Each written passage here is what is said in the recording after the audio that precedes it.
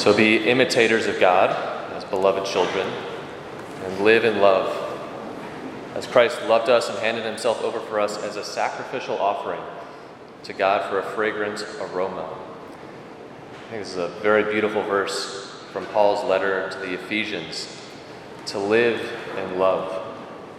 I had a wedding yesterday. Our musician, cantor Katie, has to hear this part over again, but oftentimes couples will choose that reading from Corinthians.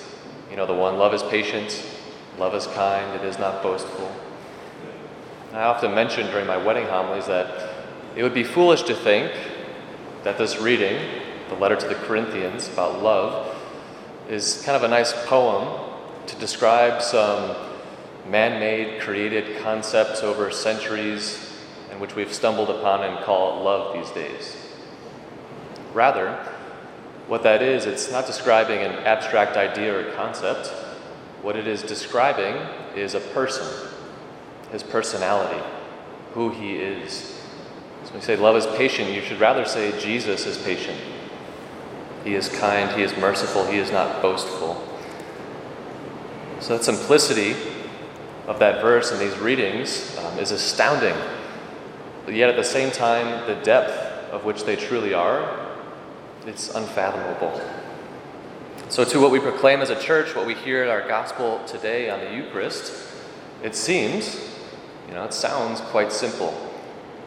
That God came in the flesh, in a specific place and time. He conquered sin and death, and then he gave us access through the church to new life in Christ that is sacramentally lived. Pretty simple, what we believe. Yet the problem is that I don't think we penetrate its depth. We don't take it seriously enough. Because that if what we proclaim is true, then it should be proclaimed in our lives. It should be lived. That we could, like love, forget that truth of our faith is also not an abstract idea. So many people have left the church, I think, because of this. They didn't have good catechesis back in the day, or they don't have enough catechesis and CCD and RE now. Not the issue. It's treating learning and ideas of our faith as ideas, instead of treating them as a person. And so that's why I think this has depth. Not because of a thought, but because of a person who is either wholly accepted or wholly denied. You can't have part of Jesus. When you get married, I'm going to give me a part of you, right? Not the whole me. So it follows then that if our lives don't completely resemble what Jesus, his word, the church proclaims as good, true, and beautiful, then there might be a little cause for concern for our own souls. And to ask ourselves, what in my life is not in accord with what Jesus and his church desire? When I leave here, do I leave Jesus and his word at the door as an idea to be picked up, hopefully next Sunday? The reality check is, deep breath, we all fall short of these ideals. But that should never cause us to despair. Rather, it should encourage us. It should inspire and give us a zeal to do what we can do, to do what's in our own power, to identify and root out sin in our own lives, going to confession, need be at least once a year, to practice those correlating virtues, and then to pray as an individual, as a family, and most powerfully and importantly here at Mass. 3 things: root out sin, practice virtue, and pray. That's all it takes to live fully and with the truth. I've mentioned this before in my homilies, that I love Twitter. I don't tweet, but I follow a lot of people. And I actually get quite a bit of homily inspiration sometimes. There's a few bishops out there that have great reflections. And I saw this last week, and I took a screenshot of it.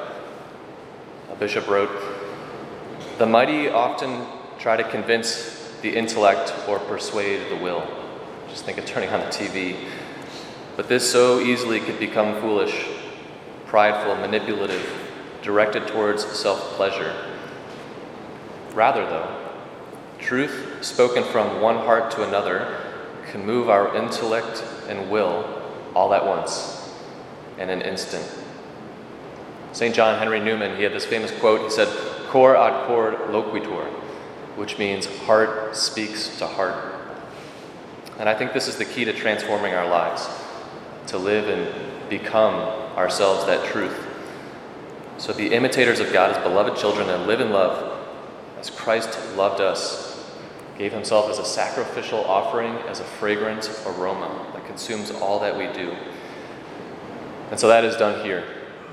Love is a person, truth is a person, and his name is Jesus, and we have him in the flesh, in the Eucharist. So this Sunday, let's let our hearts speak to his heart at this Mass, when we come to the altar, when he comes within us. And let that fragrant aroma pervade all that we do.